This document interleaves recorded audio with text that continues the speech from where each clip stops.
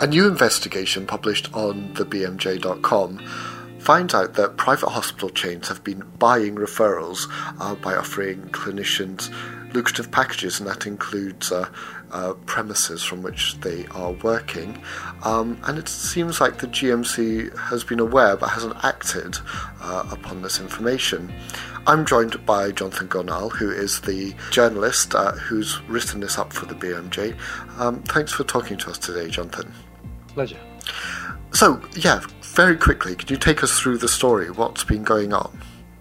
Well, last year, the Competition and Markets Authority came to the end of a long investigation, which was into the market, into the private healthcare market. Now, their concern isn't the behaviour of doctors. It's very much whether or not a market is being allowed to behave in an acceptable fashion. And they were looking at private healthcare. As part of that, they delved into this issue of incentives for consultants.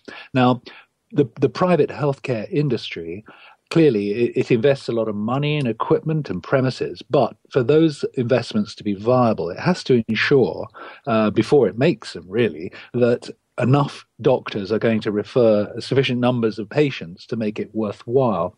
Now, during the course of the evidence that was given to the CMA, the Competition and Markets Authority, it emerged that hospitals were quite openly offering incentives to doctors. So these incentives ranged from it's hard cash in the sense that a number of doctors were given money related to the number of referrals they made, or to the profits or the income that was gleaned by certain units. Now, the problem with all of this, as the CMA pointed out, was that patients, in most instances, had absolutely no idea that the unit to which they were being referred, the doctor who was referring them, had a vested interest. Now, that again was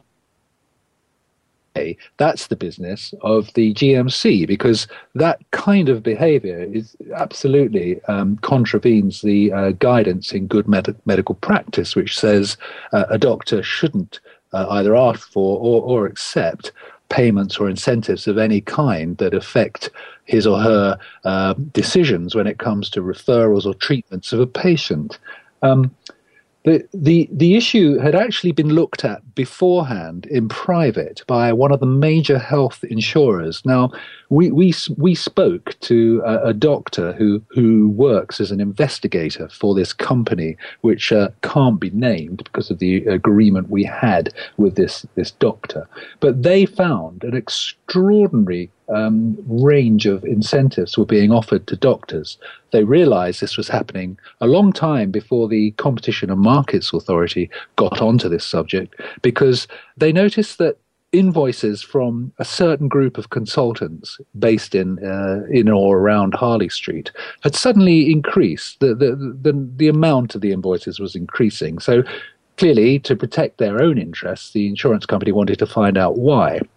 When they looked into it, they discovered that this group of doctors was now being housed in premises which belonged to one of the major hospital groups in the UK.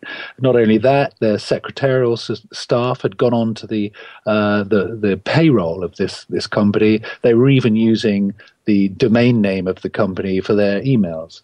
So clearly they were now linked.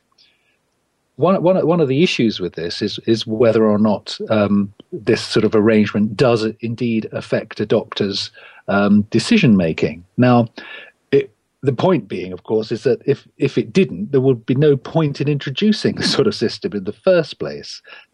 Now, the GMC were confronted with evidence that had been uncovered by this insurance company in a private meeting a couple of years ago. All of these instances were put before them. The GMC has done nothing as a result of that. Now, their reasoning is that they can only act if there's been a specific allegation against a specific doctor. But certainly the doctor who conducted this investigation for the insurance company says, well, actually, there's evidence that large numbers of doctors are in breach of this guidance in good medical practice. Surely this type of situation is exactly what the GMC is there to caution and advise about. At the very least, he says it should issue a statement pointing out to doctors that whatever the CMA conclusions were about the rights or wrongs of this, quite clearly, to accept any kind of inducement to refer a patient to a unit is completely wrong and should in fact threaten one's registration.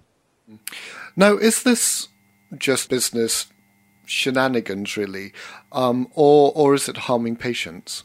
Well, finding evidence that patients have been harmed is, of course, extremely difficult in a situation like this because no formal data has been collected. All we have, of course, is anecdotal evidence. Now, we have been told stories of patients who were referred to a hospital outside of their area, so there's an inconvenience. A private patient is suddenly told, actually, don't go to this hospital, go to that hospital over there, and not realizing that the reason for the referral, the inconvenient referral, is that the doctor in question has a financial interest in that referral. But we spoke to one of the leading independent private hospitals, and they gave evidence quite openly to the CMA, saying that they had cases where patients they were dealing with had suddenly been plucked out of their treatment pathway with that particular hospital and sent somewhere else. So, say a cancer patient would be sent to another facility, say for treatment and radiology treatment, which could have been carried out perfectly well, in fact, very well, at this particular unit, which is extremely well equipped and has a good reputation for this kind of treatment, and then return to that centre for end of life care later on. There were a number of patients, we were told, who in that situation who were fairly distressed to discover that they could have had their entire treatment at this one unit, where they had got to know the cancer nurses, where they had got to know the staff and felt comfortable there and felt that they were being properly treated. No one's suggesting that they weren't being properly treated in the alternative location, but the point is that there was a disruption for the patient at a very sensitive time, and not one really which should be countenanced, especially on the ground that the disruption was caused purely through a financial interest. Absolutely. Now, what's the GMC saying about this now that the BMJ's taken these allegations to them? Well, as I said, their position is that they didn't act on the information that was put before them at this meeting because no individual doctors were named and, as it were, shamed. But they have added that, on the other hand, if anyone has any information about this, certainly if any patients feel that this has happened to them, they should contact the GMC, which would investigate, because clearly that type of thing is in breach of good medical practice. Mm. And the BMJ hasn't named and shamed anyone in this? No, because it's interesting. One of the problems with this whole story is that the CMA investigation was generated because of a different concern. It was about market forces and what was affecting new people coming into the market and or existing people expanding and so on. As the investigator from the insurance company said to us, this was such a widespread problem or such a widespread issue that doctors could be forgiven for thinking it was normal practice. And indeed, it has been normal practice. Now, the issue is whether it continues to be normal practice dressed up as something else. Now, one of the conditions that the CMA has laid down in an order which it published in October, which comes into effect this April. This order prevents doctors doing various things. One of the things it prevents are collaborations with private hospitals involving shares given to doctors. So we look at some of these, but the problem is that the CMA's order is fairly complex, and it's not entirely clear which of the existing arrangements would be in breach of the order and which would be allowed to continue. There are so many loopholes in the order that it's in danger of being ineffective, and it's certainly in danger of confusing doctors who have arrangements. One of the issues, certainly for doctors to be aware of and to be wary of, was highlighted by the CMA, and this is that contracts were revised on legal advice by hospital groups. Now,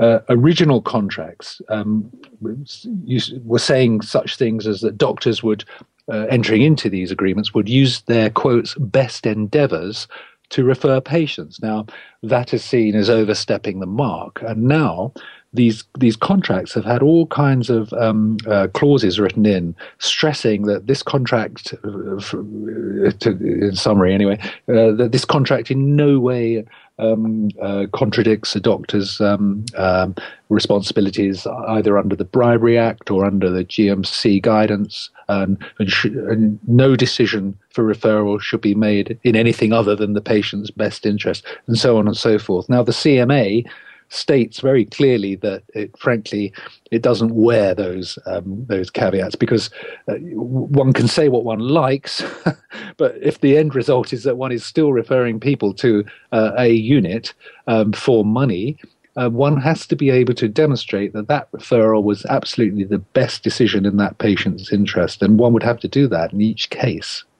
And I suppose the salient lesson for our readers and listeners is, as the NHS changes and more private providers are being involved in provision of NHS care and working, perhaps getting referrals from NHS consultants and so on, that this is, be aware of this being a potential problem for you. Yeah, absolutely. I mean, I think most doctors would be entering into these types of arrangements in completely in good faith. Now, the problem is they do have to be aware and quite clearly reading through the order and the final report issued by the Competition and Markets Authority. It's not exactly fun bedtime reading, but I would recommend it to anyone in private practice who has any kind of arrangement or is considering any kind of arrangement with a private hospital group. Read the report, read the order, and read the guidance that was issued with the order. All of this can be found online simply by Googling Competition and Markets Authority private healthcare investigation. All the documents came out and were published and are still available. I think if you don't do that, you're exposing yourself. And also before entering into a contract with a private healthcare company, one should take legal advice from somebody who specialises in competition law. Absolutely. Well, Jonathan's feature, The Truth About Cash for Referrals, is now available on the bmj.com. Jonathan, thank you very much for taking the time to talk to us. Pleasure.